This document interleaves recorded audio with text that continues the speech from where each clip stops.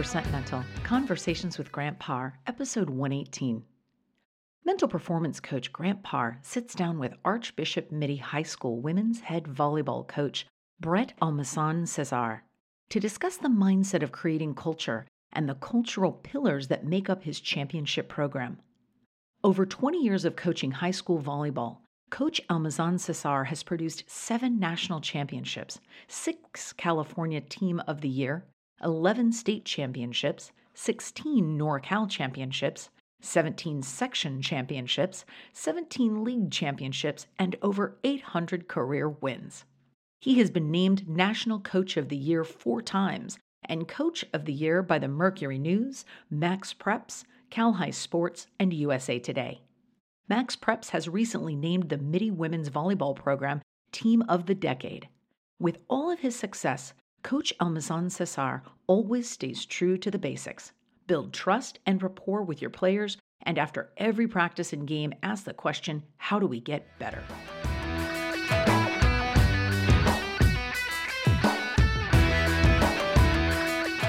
What would more wins, higher productivity, or quicker recovery mean for you? NeuroPeak Pro optimizes human performance by working to promote balance within the autonomic nervous system. Used by the world's elite athletes, this training program is now available to you at home. Cutting-edge neuroscience and technology allows you to strengthen your brain remotely, anytime, anywhere. Schedule your evaluation and get started with your brain training today. Visit NeuroPeak Pro and receive a 10% discount by using the promo code GRANTPARR.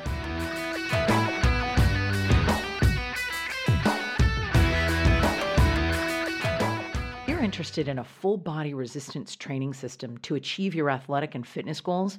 The Mass Suit from Juke Performance is your answer.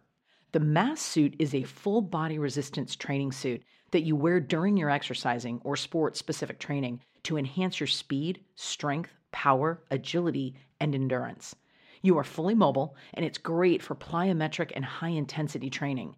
It engages all muscle groups simultaneously and increases to a 50% caloric burn. Check out the Mass Suit at jukeperformance.com and other fitness-related products, and make sure to use the promo code GRANTPARR, one word, GRANTPARR, for your 10% discount.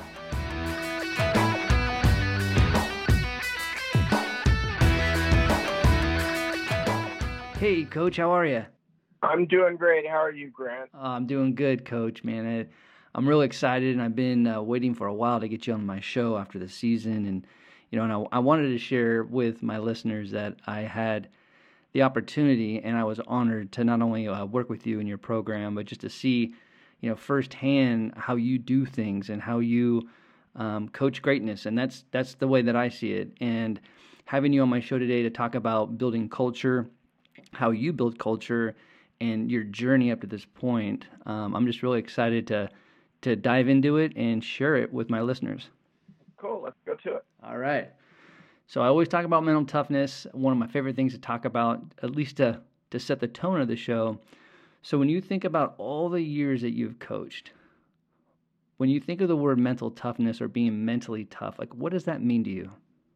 I think mental toughness in our arena is something where you can stay present and know that your actions are moving you forward, whether that moving forward is to passing the next volleyball, serving the next ball tough, or taking care of that next step to get you to where you want to get to at the end. But knowing that whatever the obstacle is, you can take that next step.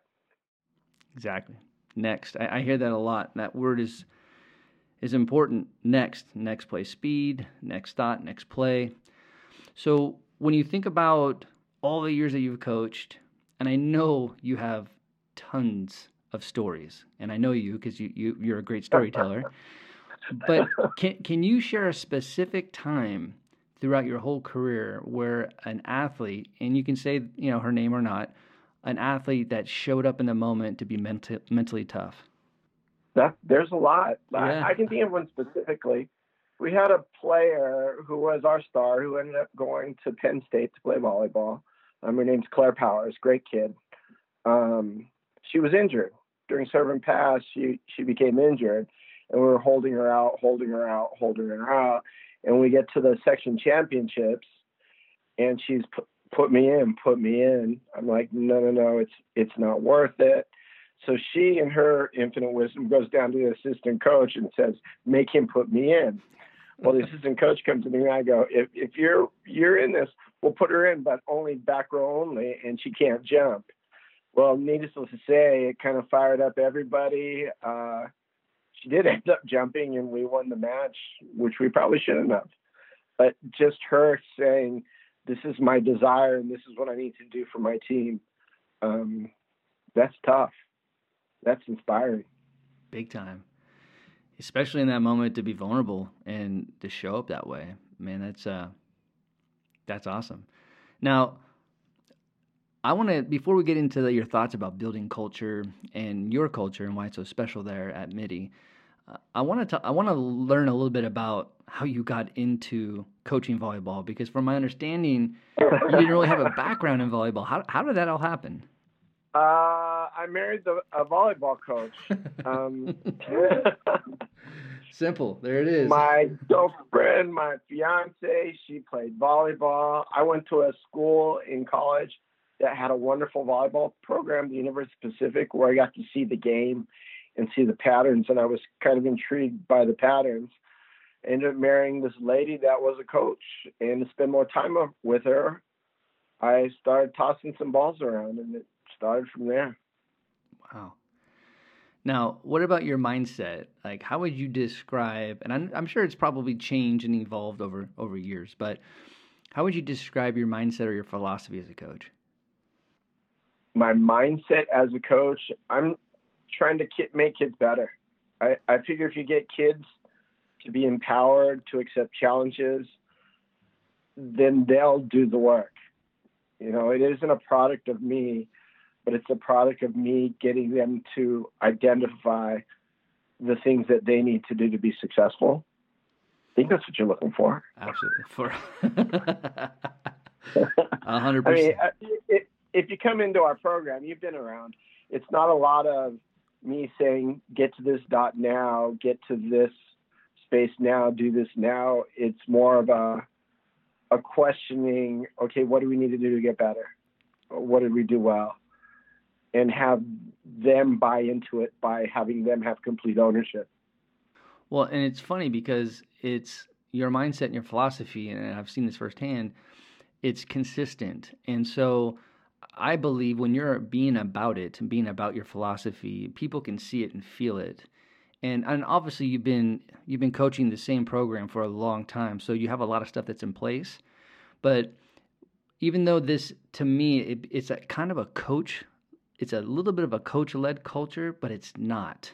Like, it's more of a player-led culture because they have actually bought into your philosophy, they bought into your mindset, and it's actually a really cool thing to see on a day-to-day basis. I think that's what's really neat about the MIDI volleyball program is I have my own ideas of what a good person is, what a good student is, what a good teacher is.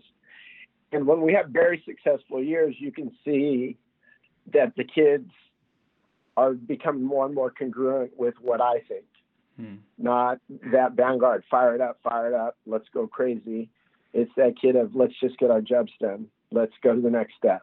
Let's grind today. We have work to do. We have to rehearse this next program. And if we get our stuff done, the end happens. Well, and you know what? As far as your mindset as a coach, I've seen this, and this is actually, to see this like in real time is really cool. But you coach this game of volleyball like you're playing chess, and like, and it's really cool to see, like even in practice. But what motivates you to have that approach with the game? What fuels your competitive spirit? We're just trying to get better. Is that, you know? Yeah.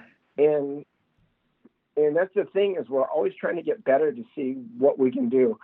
We're trying to search for the possibility. You know, can we do this? Should we try? Of course we should try. But we're looking for the possibilities. So when people say, okay, can you win back-to-back? I don't know. Let's try. You know, you can't win 3 in a row. We probably can't, but we might as well try. And then we end up winning 6 in a row. And it boggles my mind, let alone people that talk about us.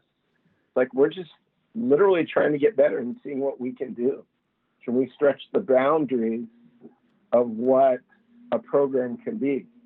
And that you do. And it's from my perspective and where I sit, it's really nice to see that. And it's cool how you do it from year to year.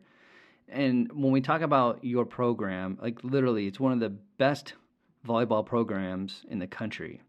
And I want to share with my listeners a little bit of the accolades for you and the program. I might lose my breath a little bit because there's a lot to say here. But, over 27 years, you have a total of 875 career wins. You've been named High School Volleyball National Coach of the Year 4 times. You've won state championship, California state championships 11 times, but 6 of them were consecutive. You have 16 NorCal championships, 17 CCS championships, and 17 league championships. I'm going to take a breath here. And and as far as like, I don't know, as far as like a blueprint, like with all that success and all those championships, like when did you start noticing that your approach or your formula started to work? And have you tweaked it over time? I think like anything good, it's always going to be evolving. I think when I got to Midi, it was all about compete. Let's win. Let's work hard. Let's work harder than anyone else. We've got to be as good as when Carrie was. And we got there. And then there was a couple of years where that didn't work. So we evolved to a more individual center, taking care of people and allowing them to create team as individuals. The team's the most important. You're always going to help people that need help, but you're also going to ask for help when you need help.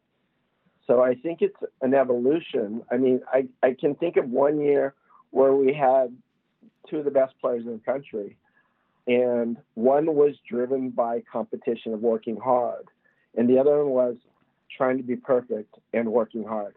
And it was neat to have to write practice plans or develop that culture that year that both these 2 players could be successful. And when you were talking about Carrie, just so my listeners know, Carrie Walsh Jennings. So I'm sure most of the people know who that is. But when you think about all those championships that you won, especially at the state level, what is it like the next morning when you win? I mean, is it different based off what had happened throughout the year, or is it the same feeling when you wake up the next morning and you're like, "Yep, we're state champions"? Well, the first thing is, okay, what can we do to be better? I love it. That show's over. We killed it. What can we do to be better? Whether it's the championship that was, oh, yeah, we were supposed to win, or that championship of, oh, my God, we won. I think the first thought's always, how are we going to do better next year? Yeah.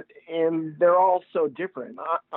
The last one was definitely, I was in awe of these kids and their talents and what they did. There's no way they should have won that game.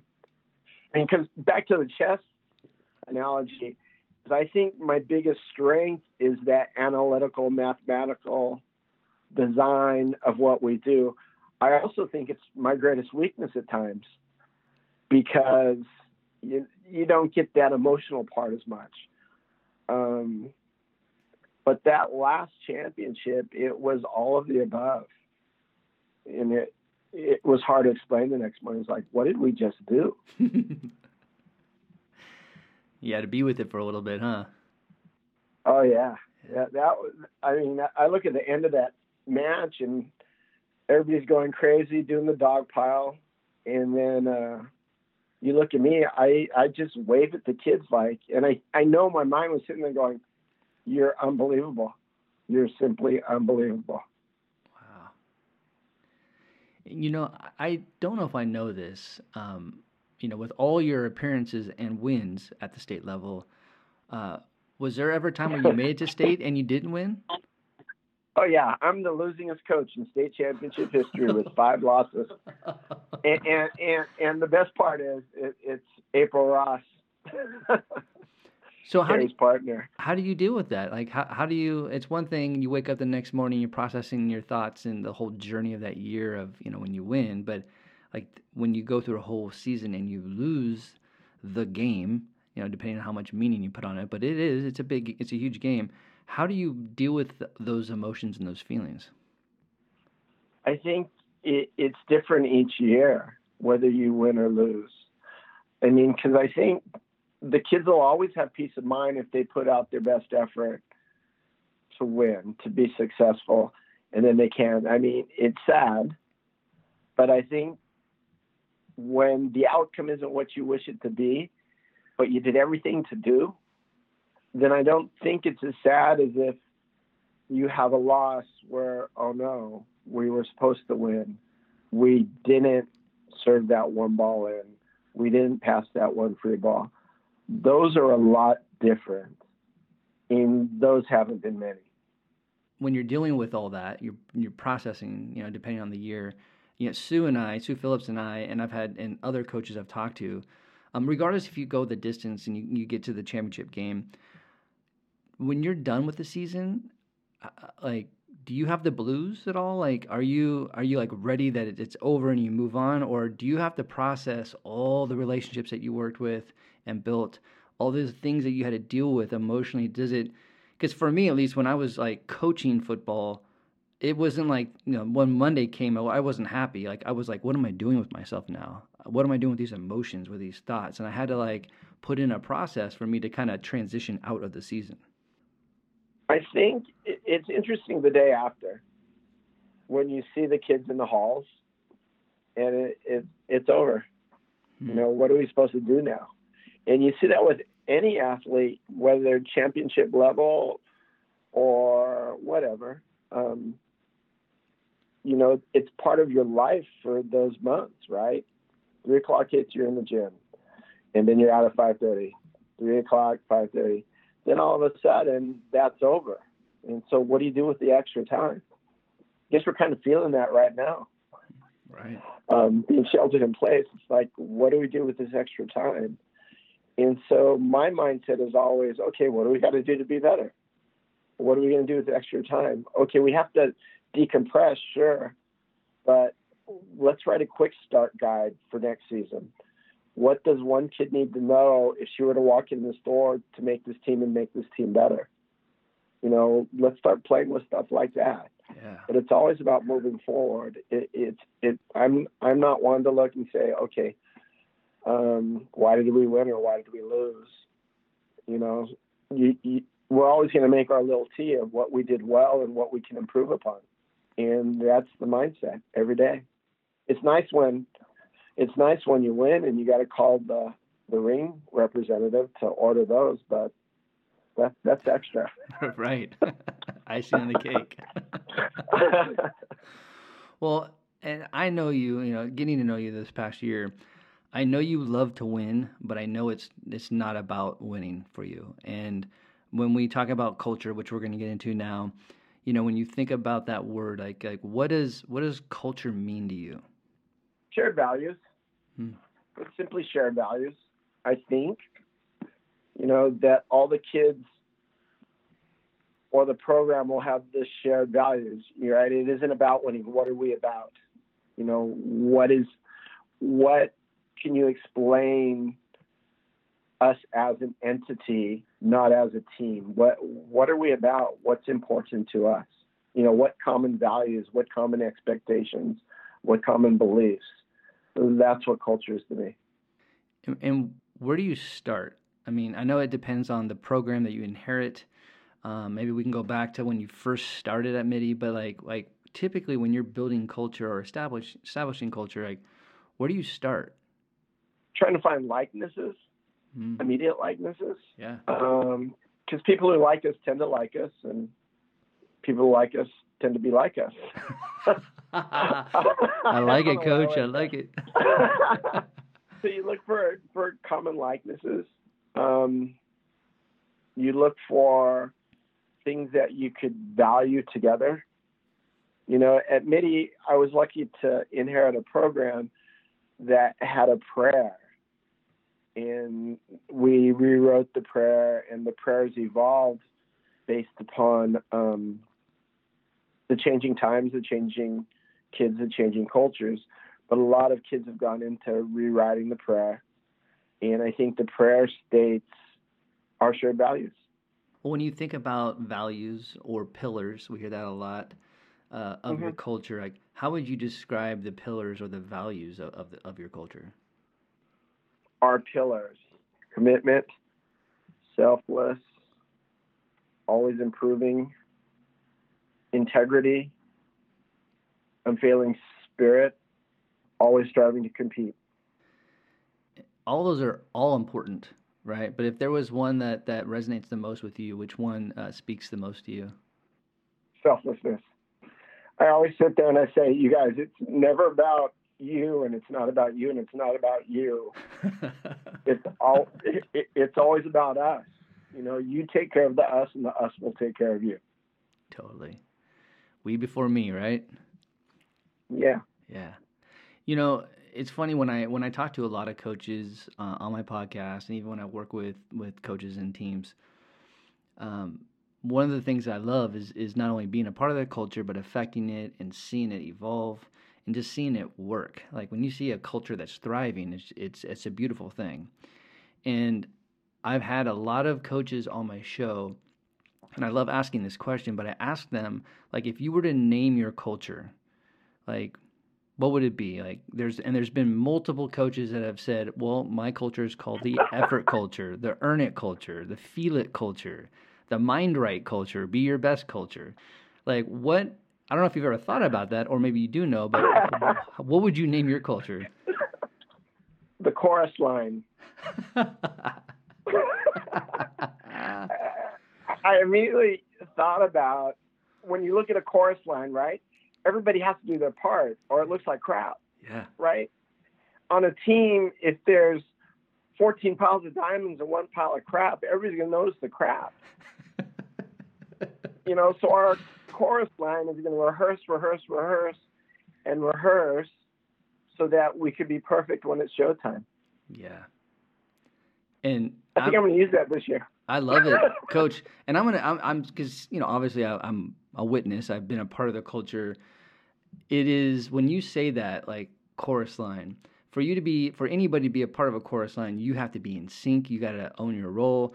You've got, I mean, it's all about reps, but your program from the beginning of practice, middle of practice, ending practice, before games, after, it is all in sync. Like, you have it down.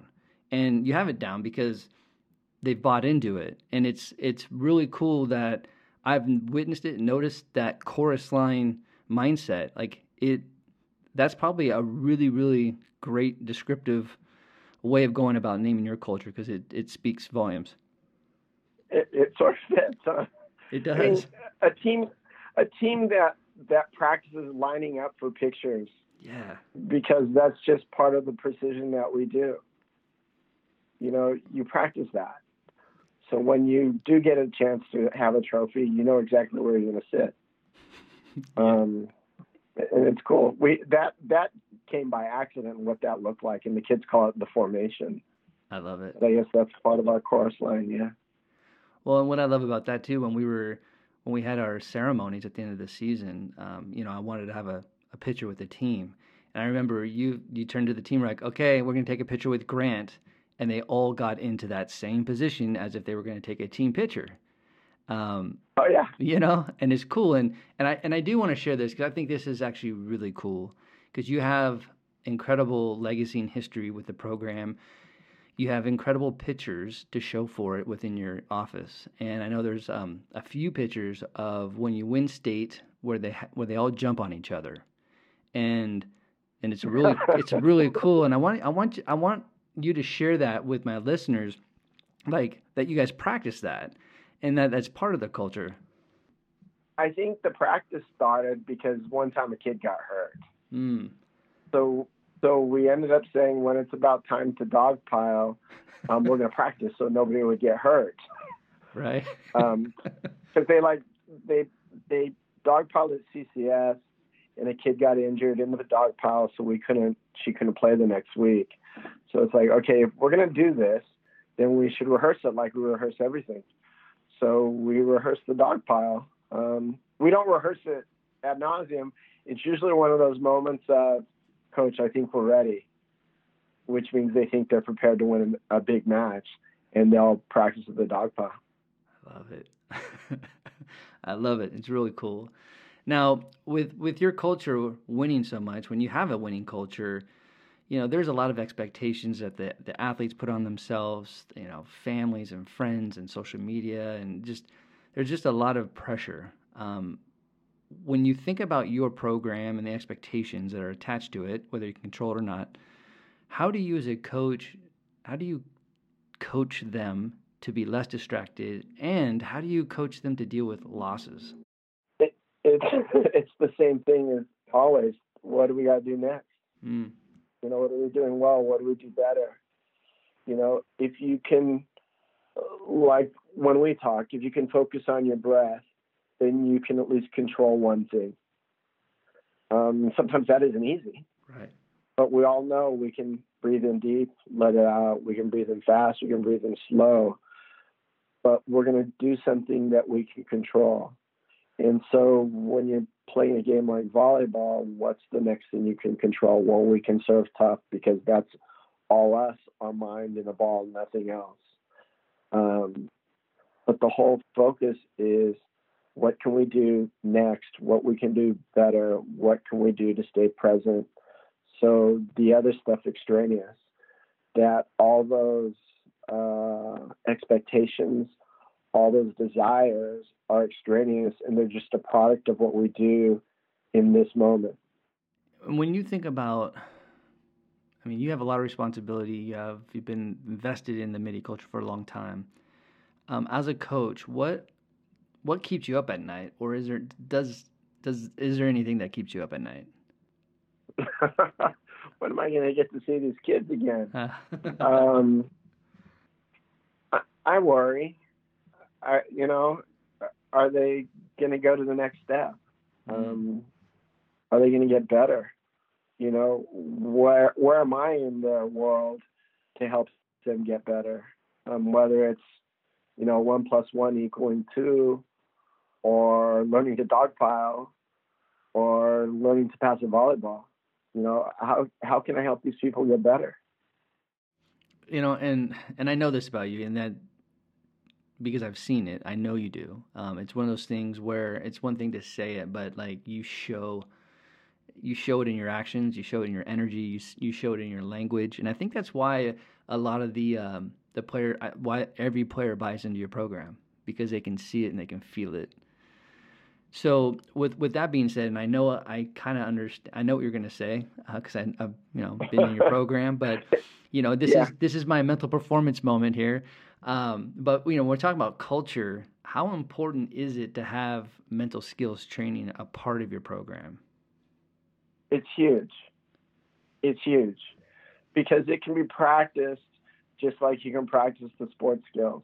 And sometimes it's hard to cut through all the other stuff in the world to just practice a skill, right? You said, what was mental toughness? It's doing what you need to do now. But it's hard sometimes to do what you need to do now when you have other obligations and other responsibilities.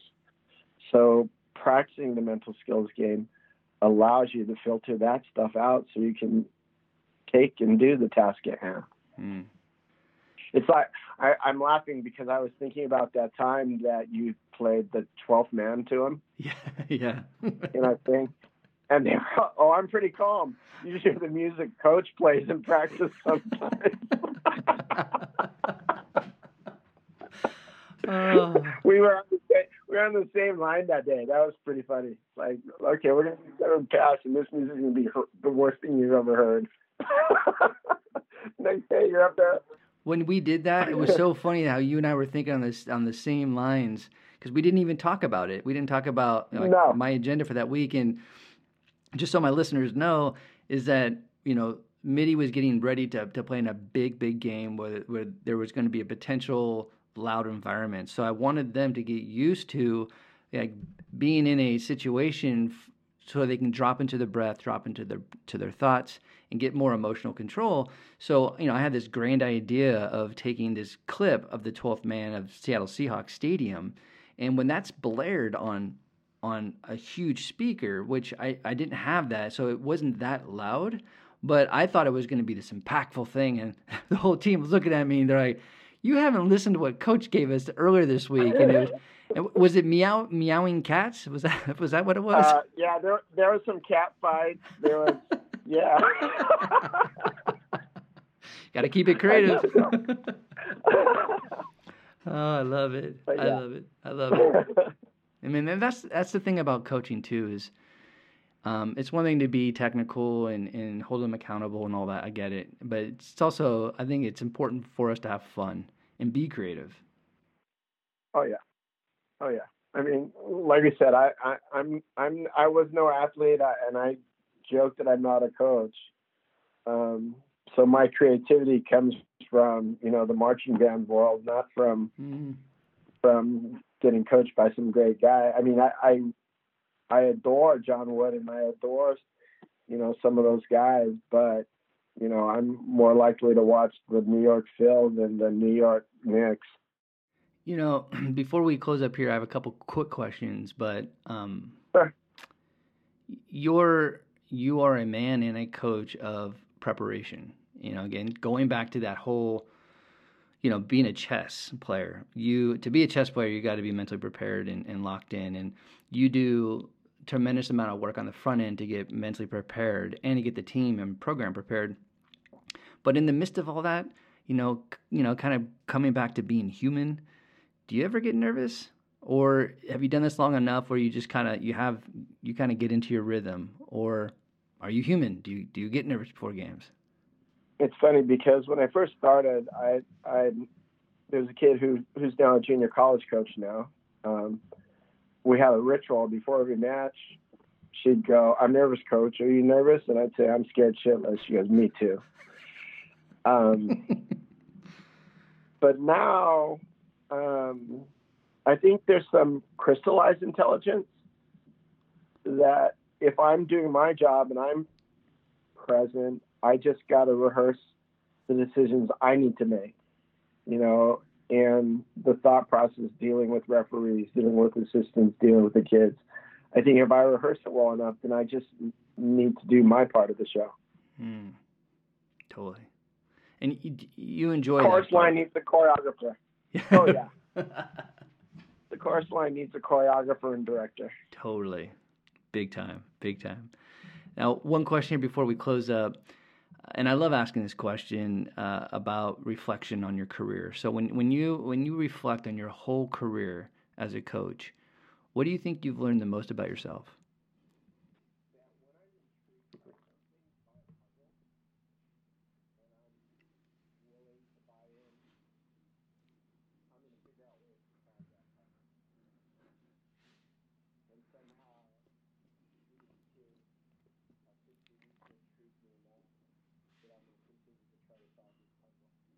Ain't that the truth? I've seen it firsthand.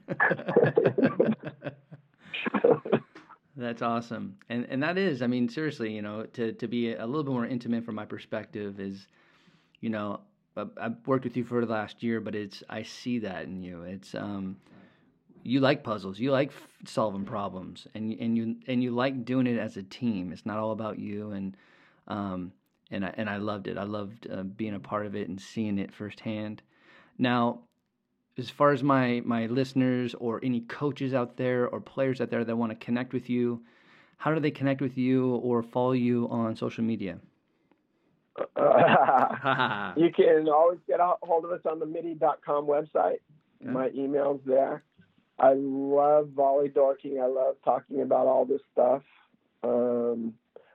I think Mitty Volleyball's on Instagram under @MittyVolleyball. We're on Facebook and Instagram. Well, Coach, again, thank you for sharing your thoughts, your mind, your journey, your energy. It's always an honor, and I know that my listeners are enjoying this as they listen to this. But again, I want to thank you for being on my show. Thank you. Glad to share. Glad to figure out the chorus line thing. I kind of like that. Yeah, that's awesome.